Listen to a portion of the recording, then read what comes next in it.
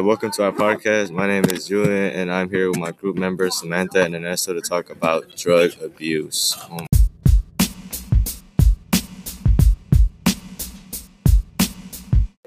A drug is any substance that causes a change in an organism's physiology or psychology when consumed. In the United States, drug abuse is a huge issue. About 21 million Americans struggle with drug addiction. There is a variety of drugs people use in different ways. This includes inhaling, injecting, smoking, snorting, and swallowing.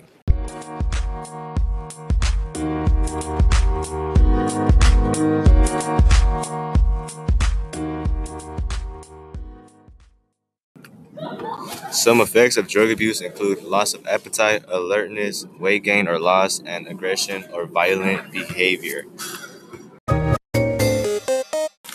Some of the most common drugs are heroin, cocaine, crystal meth, and marijuana.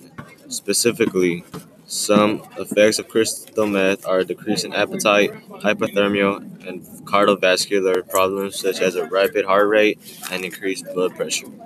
When using meth, you put yourself at risk of an overdose, which can lead to death.